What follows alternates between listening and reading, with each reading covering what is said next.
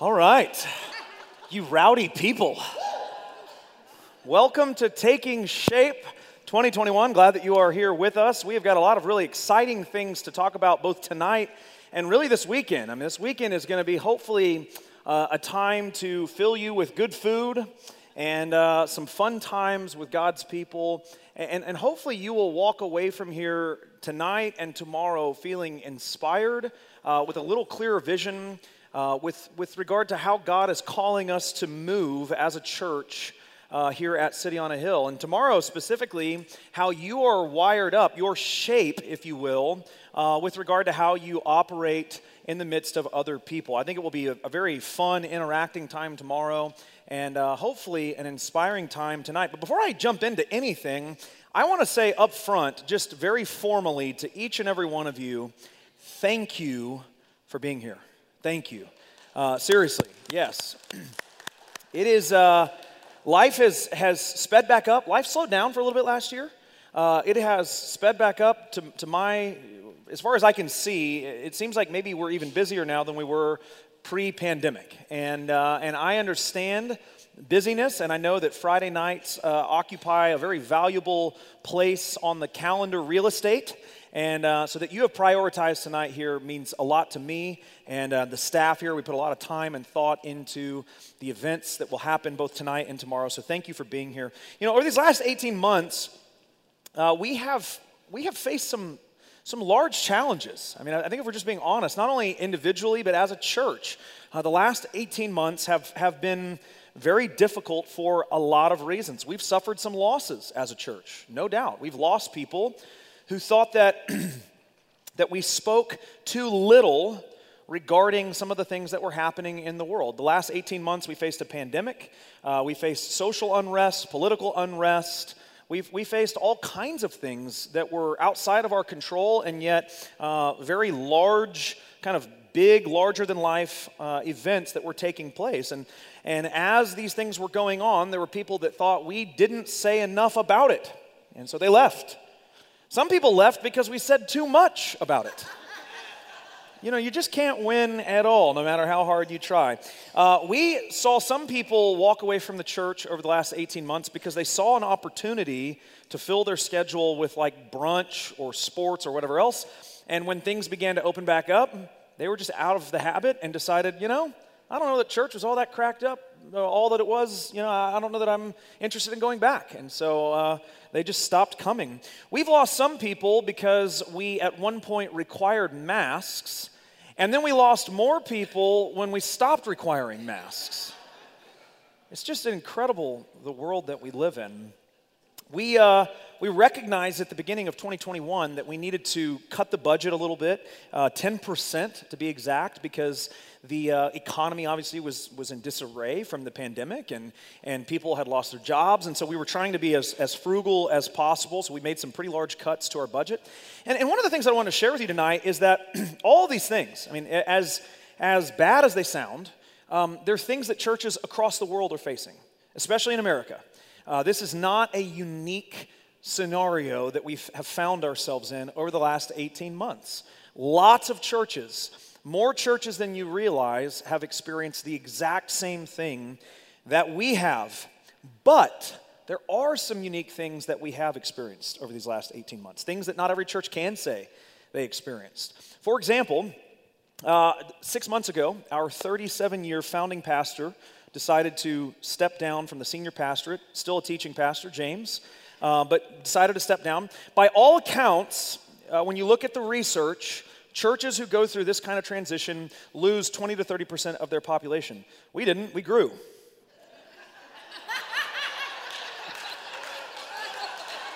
Now, that was not meant to be a shot at James. Hold on a second. You are reading into this what is not there. This has nothing to do with us. This is the faithfulness of God. Yeah, they're all right. Exactly. Another thing that happened is we had an Easter service this year. It was one of the largest Easter services we've ever had in the history of the church. Yeah. And this was in the middle of a pandemic. And people came, and God showed that, hey, I'm not done with you, City on a Hill. My hand isn't off of you. We're still moving forward. The mission is still clear. The mission is still on the table. Will you rise to the challenge? Something is beeping over here. That is a click track of some kind. Another thing that happened is because we're operating at 60% capacity right now, and that's not because we have restrictions on, it's just, again, there was a lot of people that haven't come back since the pandemic happened. We expect to not hit the budget that we even set at a 10% decrease. But in fact, we're overgiving it by a large amount. A large amount. Yeah, again, willing to... Now, all of that to say, again, I want to overemphasize this, that this is exciting things that are happening. Not every church can say they are walking through some of the blessing that City on a Hill is walking through. And we don't want to be confused at all about why this is taking place. It has nothing to do with us. It has to do with the faithfulness of God and the faithfulness of God's people. And so I want to just, again, celebrate God's faithfulness tonight with you, because you have been here. You have walked through this stuff with us. You have been such a huge part of the ministry and mission of City on a Hill, and we are extremely grateful for each and every one of you. Now, over this time, I personally have learned some lessons as well, things that I want to share with you tonight, things that I hope will not only inspire and perhaps give some context to some of the things that we're going to talk about with regard to vision, but also things that you will adopt into your own life and hopefully live by. I think they're valuable lessons that have come through, again, many of the experiences that we faced over the last several months. Here is the first one. It goes like this: a great idea rarely begins as my idea. A great idea rarely begins as my idea. It's so true. When I think about many of the great ideas that have come out of City on a Hill over the last 12 to 18 months, none of them were originally my idea. This is one of the reasons why we think it's so important for you as a believer to be well-read, to read both broadly and deeply, because you will gain a lot by hearing the ideas of other people, and you will be able to take those ideas and kind of mold them and shape them into something that applies to something totally different in your own context. Many of the great ideas here at City on a Hill came from sources that were completely unrelated to ministry. It reminds me of something that happened many years ago in Kuwait City. Kuwait City is a large, blossoming city. It looks honestly fantastic. We've got some pictures to show you up here in a moment, but they are, by all accounts, it almost doesn't even look real. The architecture is beautiful. It's on the peninsula of the Persian Gulf, and just a remarkable looking place. But it hasn't always been the home to many millions of people. At one time, it was just another small spot on the map that was virtually invisible. It wasn't until the 1930s, 1936 exactly, that they discovered oil there. And when they discovered oil, Kuwait City became a destination place. People were moving from all over the world to get there, to work. Jobs were plentiful. The money was plentiful. And so they came in by the plane loads and began making a life for themselves there, but this created a problem. There wasn't a good enough infrastructure, particularly with regard to water, drinking water, to support the number of people moving in. And so they had to get creative. They put in what's called a desalination plant that converts ocean water, salt water, into clean drinking water. Problem solved. That is until 1964. There was a very large freighter called the Al Kuwait that came into the Kuwait harbor, capsized, and subsequently sank. Now, on this freighter, they were carrying more than 6,000 sheep. Now, if you're an animal lover, close your ears. They did not make it. 6,000 sheep died, okay?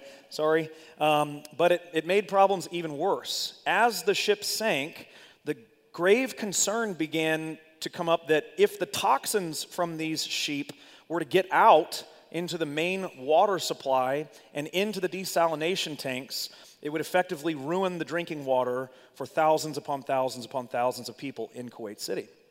So they had to come up with a way to get the boat out of the water without breaking the hull. because if they break the hull, the toxins leak out, and then we're in even more trouble. And so the freighter was actually insured by a Danish company. And so this Danish company called one of their engineers, a man by the name of Carl Kreuer, who began thinking about how we could accomplish this task. How can we get this large freighter out of the water without breaking it? They didn't have a crane. Closest crane was like several months away from being able to be transported. And so he had to get creative. And he came up with this brilliant plan, this great idea. He said, hey, why don't we do this? Why don't we take millions of small styrofoam balls and shove them into the boat, and because styrofoam is buoyant and it displaces water, theoretically it should lift the boat out of the water up into where they could then do what they needed to do. And it worked. Yes, they put millions of styrofoam balls into the hull of the ship and all around it, and it lifted this ship. And actually, Kreuer's idea was so innovative that to this day, salvage operations use many of the techniques that he drew up in 1964 with regard to the Al-Kuwait. Really an incredible idea, great idea. And so they got talking to him, and they were like, hey, where did you come up with this idea, this concept? You know, he's a very educated man, had advanced engineering degrees and lots of experience in the real world. And so they were thinking, you know, was it in school? Did you have some kind of theory that talked about this? And he said, no, it was actually, it was Donald Duck. And they were like, what? And he said, yeah, there was a comic strip that I used to read. It came out in 1949 called The Sunken Yacht. You can look it up online. It's available in English as well. Where Donald Duck plans with his three nephews, Louie, Dewey, and Huey, to salvage Uncle Scrooge's sunken yacht. And they're going to try to extort Uncle Scrooge for a lot of money to get this thing out of the water. And Donald and his three nephews decide to pump ping pong balls into it to make it lift. And he said, if Donald Duck could do it with ping pong balls, we could do it with styrofoam. You can't make this stuff up. This is incredible. This is a world-changing idea that came from a cartoon.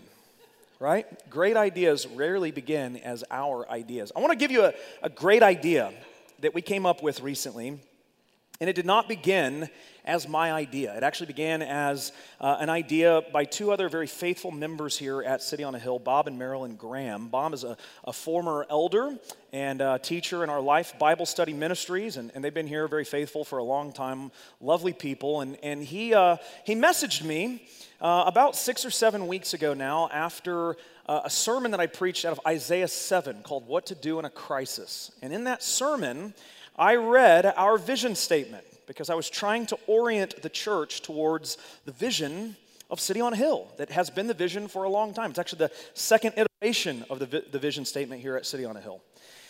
And so he messaged me and he said, you know, we listened to your sermon and I just kind of had a little bit of a check in my spirit when you read that vision statement. And I said, oh yeah? And he said, yeah, and Marilyn did too. And we talked about it afterwards. And what he said was, it wasn't that they disagreed with the vision statement at all. It's just that he didn't feel like it communicated fully who we are at City on a Hill. What it says is really good, but it's not the whole picture.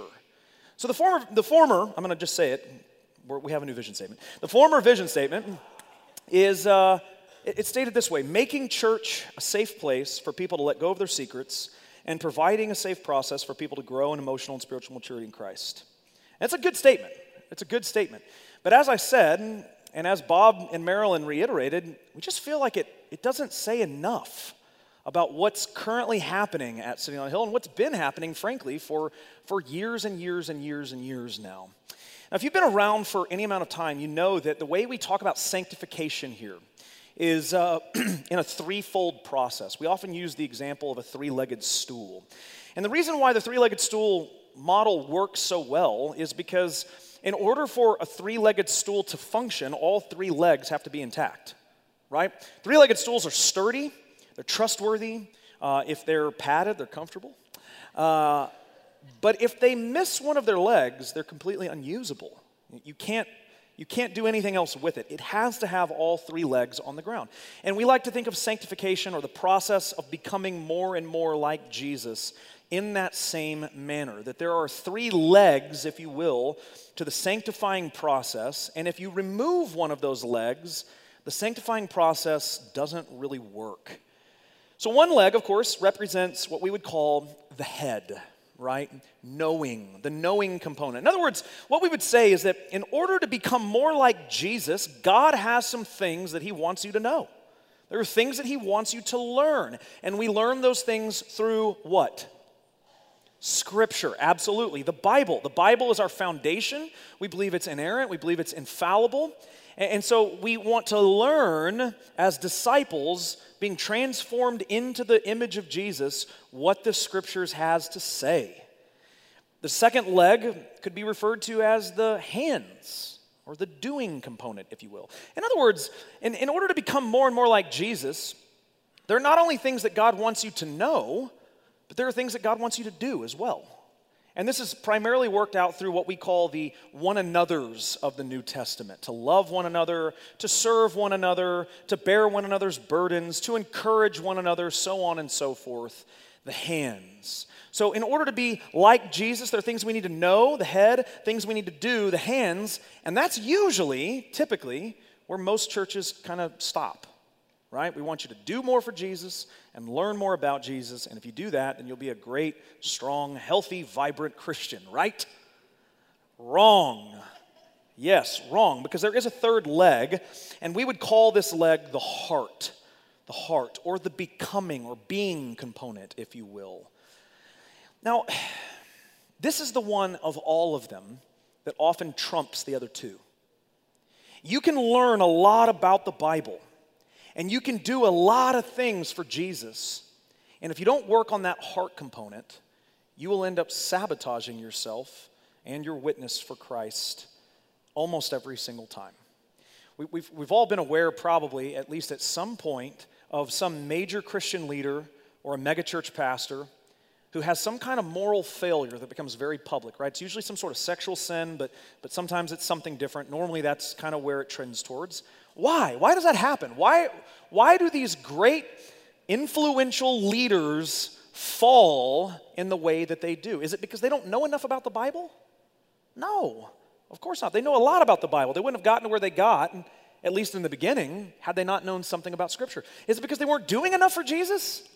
I mean, if you know anything about pastoral ministry, it's certainly not that. They work a lot. In fact, the higher up you get into the larger megachurch realm, you become more like a CEO than a pastor, and you work a ton, 70 to 80 hours a week. You are grinding it out. It's not a lack of knowing. It's not a lack of doing. It's a lack of the heart. There's something there in their past, some wound, something, some traumatic experience that they never dealt with that directly influences the way they see themselves, the way they see other people, and frankly, the way they see God. And those things typically create lies that they believe, and those lies destroy them. We see it happen all the time. So in order to become more like Jesus, yeah, we need to learn a lot. And we need to do things that he calls us to do. But will we allow him to work on the heart component? Will we take off the hospital gown, if you will, and let it just flap in the wind? Will we bear it all? That's the question. And it's a huge part of the mission here at City on a Hill. That aspect of sanctification, the heart component, is really the one that is communicated very clearly in the vision statement, making the church a safe place for people to be transparent about, to let go of, to share, to confess the things that have brought shame and guilt and all of the other negative things in their life to the forefront of their life. And then providing a safe process. Because if we don't have a safe process, if we're just a safe place where people are allowed to just kind of dump all of their crap all over everyone else, we just become this sort of spiritual septic tank. Right? Where nothing is ever being done with it. We're just sharing all this toxic stuff, but then nothing happens. And that's not good either. We have to have a safe place and a safe process. And the current vision statement absolutely reflects that very, very well, that heart component. But that's only 1/3 of the mission of City on a Hill. It's only 1/3 of what we believe the sanctifying process looks like in the life of a believer. So I want to read for you, for the very first time in public, the revised statement that has been approved by our elders and is now active. Here it is. Becoming a safe place for people to let go of their secrets, providing a safe process for people to grow in emotional and spiritual maturity in Christ, developing disciples in the truth of God's word, and loving one another as a witness to the world. The heart, the head, and the hands. You see, this isn't a change to the vision of City on a Hill. We're not changing the vision of City on a Hill. We're changing the verbiage and the statement to better reflect what the vision has been all along. We believe in heart transformation, but we believe in the Bible and the study of God's Word, the rigorous study of God's Word. It's what shapes James and I's preaching. It's what shapes our Bible study ministry here. It's what shapes everything that we do with regard to learning the Scriptures. And we believe in community. We believe in vibrant, Christ-centered, grace-flowing relationships here in this church. And so the statement kind of captures all of those things, and I think speaks very clearly, with clarity and force, who we are as a body. The heart, the head, and the hands all represented here. It's a great idea, isn't it? And it did not begin as my idea. It began as Bob and Marilyn Graham's idea. Can you put it back up there, please? Absolutely. You're welcome.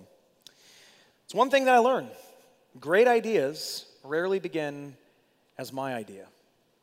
Second thing I've learned is to try to never convince anyone to join the church. To never try to convince anyone to join the church. Life lesson number 2. And I know what some of you are thinking. Isn't that basically your job? No, it is not. It is resoundingly not my job to convince anyone to join City on a Hill. My job is to shepherd by continually pointing you to the mission that God has given us here at this church. Here's the big problem with convincing people to join the church. Let me give you a principle here. If someone has to be convinced to join the church, they will likely have to be convinced to stay at the church. And that's not a cat and mouse game that I want to be involved in. And it's not one that I want you involved in either. If I have to sell you on all the reasons why you should call this place your home, then the moment something happens that you don't like, you'll get upset and want to leave, and then I'll have to, or someone else will have to come to you and give you some sales pitch about why you should stick it out and stay here. And this is really driven by something I've talked about a lot recently, which is this sort of consumer mindset that is so prevalent in the American church today. The consumer mindset that says, how can this church serve me? How does this church meet my needs? Does the preaching fit up to what I'm trying to hear on a weekly basis? Is the music appealing to me? Does the kids ministry, the kind of activities I want my kids participating in? Are the youth in a really awesome, super awesome facility with like a full football field and basketball and marshmallow eating contest every time they meet? And is this going to meet my needs? And the problem with that is that, again, this is such a toxic mindset for the church of Jesus, as if the church exists for you. It doesn't.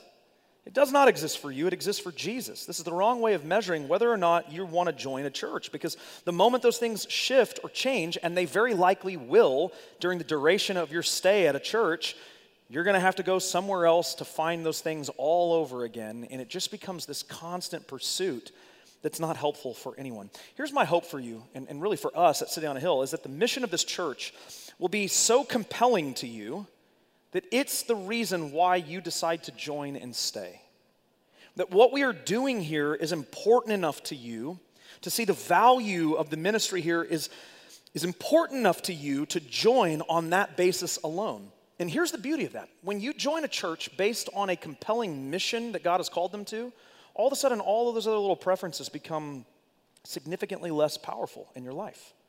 I've seen it here over and over again, not only with those kinds of preferences, but even with non-essential theological convictions. I know many of you who have differing views theologically on things that we would hold as non-essentials, gifts of the Spirit, eschatology, the end times, whatever it is. Many of you have come to City on a Hill with a differing view, and you have been so compelled by the mission and ministry of City on a Hill that you've said, you know what? I'm so in on this that it doesn't even matter if we agree on these other things. We agree on the essential things, the non-essential things, I don't even really care about, because what you guys are doing here, I want to be a part of. I've received the ministry, and now I want to give it away. I want to be a part of this thing that God is doing here on the east side of Fort Worth. That is the reason, hopefully, people come to City on a Hill and join, because the mission matters more than anything else. Now the question is, what is our mission? I've given you the vision statement, but what is the mission statement per se? And so that got me thinking this week, what is the mission of City on a Hill? We don't really have a mission statement. We've never really expressed one, at least not in the 14 years I've been here. What is our mission? And so I began thinking about that and praying about that, and here's what I concluded. It really is the vision statement. That really is the mission of City on a Hill. Our mission includes being a safe place for people to let go of all the things that have happened to them that would normally bring judgment and all kinds of other condemnation, but to be able to do it in a free, open environment and receive nothing but grace and forgiveness and healing. That's the mission of the church. The mission is to provide a safe process to give to you so that you can take those hurts and those wounds and begin to really work through them and find freedom, find healing. Our mission is to bring the Word of God to you and instill it, teach it, proclaim it, hold it up as the only viable source of truth in the world today. Our mission includes creating a community here where people are bound together by this thing that God has called us to, where they experience all of the joy and the peace and the wonderful things that God desires for us in Christian community. The mission of City on a Hill really is becoming a safe place for people to let go of their secrets, providing a safe process to grow in emotional and spiritual maturity in Christ, developing disciples in the truth of God's word, and loving one another as a witness to the world. That really is the mission. And so as we got talking about that, and again with the elders, we decided, yeah, that needs to be the mission statement, not the vision statement. That really describes what God has called us to in this church. These things matter to us. This is the mission that God has put us on. Now this begs the question, if the vision statement is now the mission statement, what's the vision statement? And I will get to that in this third life lesson that I've learned, which is this: to not make a big deal about anything other than Jesus. To not make a big deal about anything other than Jesus. If we've learned anything from 2020, it's that there are a lot of things in the world that a lot of people want to make into a very big deal. And some of them are. Some of them are sizable deals. But what I've learned as both a pastor and just a Christian is that if we're not careful, we get very distracted by all of that. It points us away from the thing that God has called us to every day of our lives, which is just the gospel of Jesus Christ, the only thing that has a hope to bring people into his kingdom, to bring people out of death and into life. When a guest comes here, when I'm given the opportunity to speak to somebody for the very first time, there are a lot of things that I could talk to them about, a lot of very big, important things in the world. None of those things bring satisfaction, peace, hope, and eternal life, except the gospel, except Jesus. And so that is what I want to make a big deal about. That is what when people think about City on a Hill, that is what I want them to think. That's a church that loves Jesus.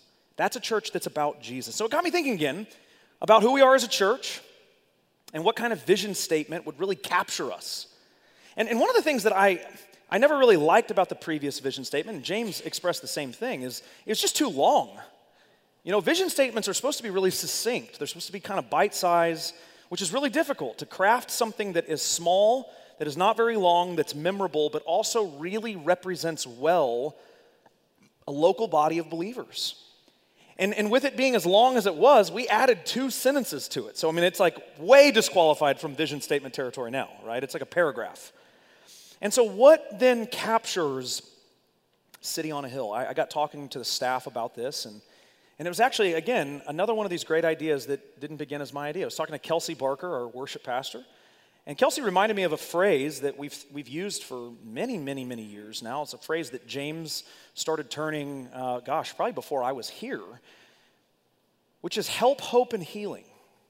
Something that hopefully you've all probably heard at some point. Help, hope, and healing.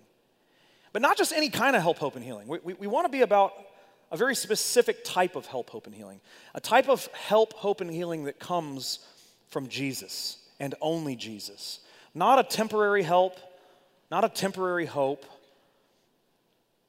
not a superficial healing, but one that is lasting, one that is powerful, one that comes from the Lord himself. And so, again, for the first time, I want to read to you the new vision statement of City on a Hill. It's this: We're all about the help, hope, and healing of Jesus. That's who we are. We're all about the help, hope, and healing of Jesus. When people walk through the doors any day of the week, we ought to be thinking as we come to greet them, how can I introduce them to the help, hope, and healing of Jesus Christ? How can I do that? You know how? By becoming a safe place for them to then let go of their secrets. By providing them a safe process to grow in emotional and spiritual maturity. By developing them in the truth of God's word. And by loving them as a fellow believer in Christ. You see, the vision statement directs the mission statement. The mission statement is how we're carrying out the vision statement. And so when people come and people ask, hey, what is your church like? You know, you have conversations with friends, hopefully, family members, workers, and they're like, hey, I've been kind of thinking about going to a new church or going to church for the first time, and I know you're real plugged into your church. What is your church like? How many of you have been asked that? Yeah, I imagine probably a large majority of you, hopefully. What is your church like? Here's what I don't want you to say. I don't want you to tell them about the preaching here. I don't. I think James and I are good communicators. I think there are 1,000 great communicators in DFW. Really good ones. Don't tell them about the preaching. Don't tell them about the worship here. I think, again, I love our worship. But there are mega churches that put out worship albums 2 or 3 times a year. High-level production.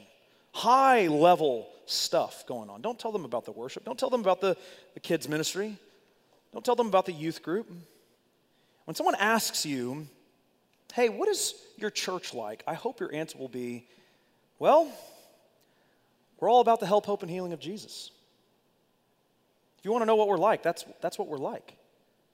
We're all about the help of Christ, the hope of Christ, and the healing of Christ in your life. You ought to come check it out. To which they'll say, well, what does that mean? He said, well, come and check it out.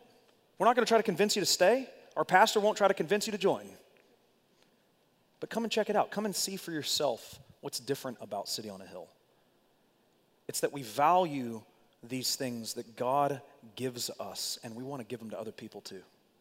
Help, hope, and healing.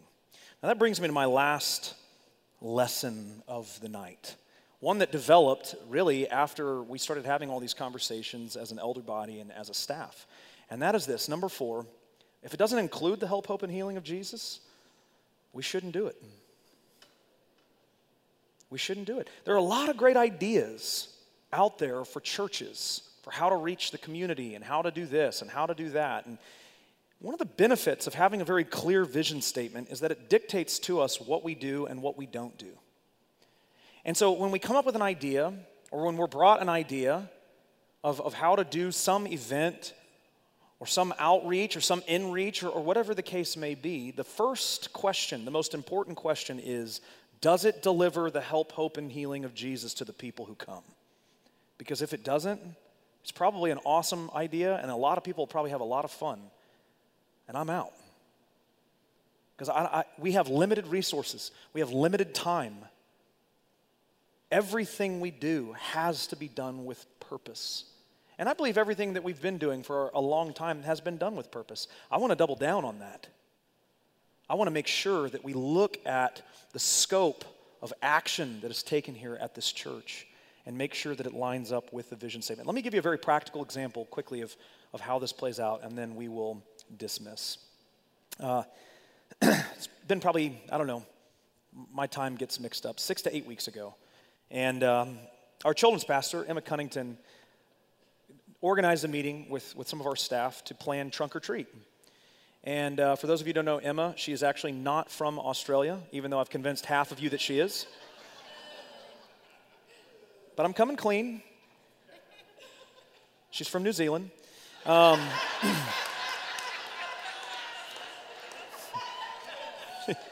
She's from London.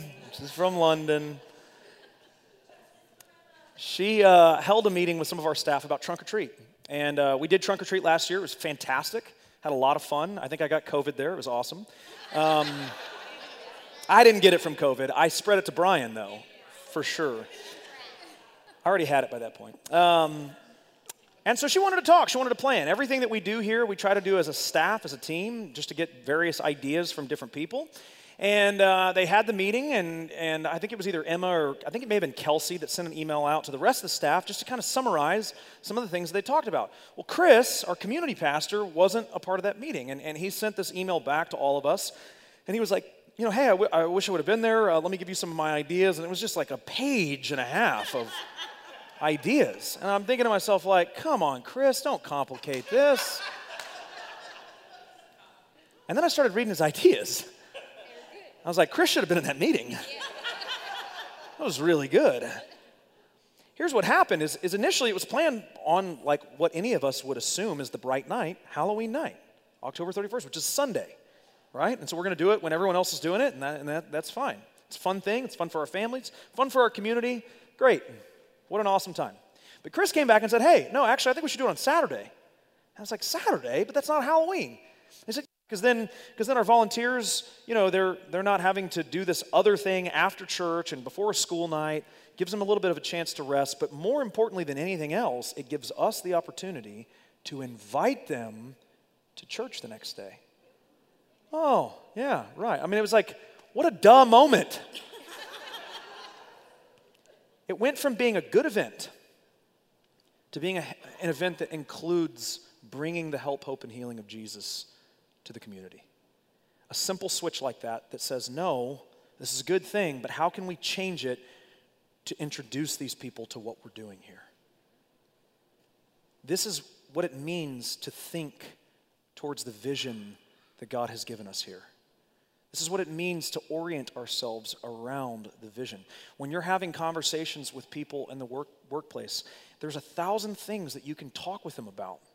Talk with them about the thing that matters more than anything, the help, hope, and healing of Jesus Christ, who wants, who desires, and who is calling them to himself with open hands, with nail wounds, because of the price that he paid on the cross for that to be a reality. We have to be people of vision. That's what orients the mission and moves us forward. Can you see that things have begun to take shape around here, even more fully, even more clearly? We came out of this time that was so confusing for everybody. And it felt, I'm going to just be honest with you, man, it felt really hopeless in certain times. And I know I'm not just speaking for myself. James and I talked a whole lot during 2020 about where are we going, man? Where is God taking us? Where is he leading us? Is he leading us? It felt very hopeless. And it was Easter. I think it was Easter, Good Friday, and Easter Sunday, where for the first time in over a year, we saw a lot of faces. And we realized, oh, praise God, he's not done with us. And what we've experienced since then is he's just getting started with us. And so many of you tonight are faces that are in this crowd that were not here before the pandemic. And I'm grateful to God for each and every one of you. And those of you who have endured us, especially those 37-year, 39-year long, we're very grateful for you. We're very, very grateful for you. Here's what I want to do. I want to pray, and then we are going to break up for our remaining time. We did get started a little bit later because of the food, and so my apologies. We will still do our best to get you out of here by about 8:15, which is kind of normal end time anyways. And we will break up into small groups. I'll say a little bit more about that after I pray. So when I pray and when I say amen, don't do the normal Sunday morning thing where you disperse like ants. Let me just give me a minute.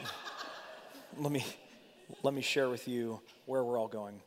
Pray with me. Father, thank you, God, for just a clear direction that you've given us here at City on a Hill. And I thank you for all of the leaders that are here tonight. I thank you for our elders and their wisdom and their support and accountability and just guidance through so many of these really just pretty important things that have been happening.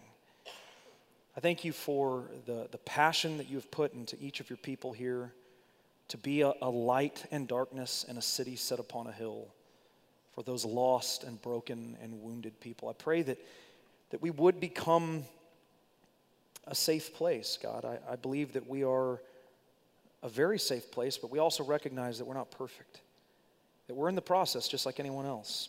We won't always get it right. That our desire is every day to become a more safer place for the individuals who come here and to grow both emotionally and spiritually in Christ,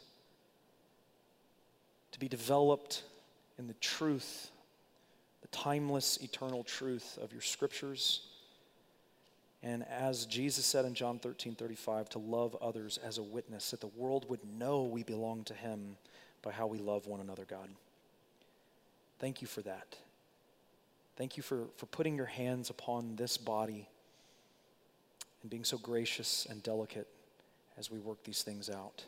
We pray everything we do honors you, lifts you up, and proclaims you as the only hope that we have.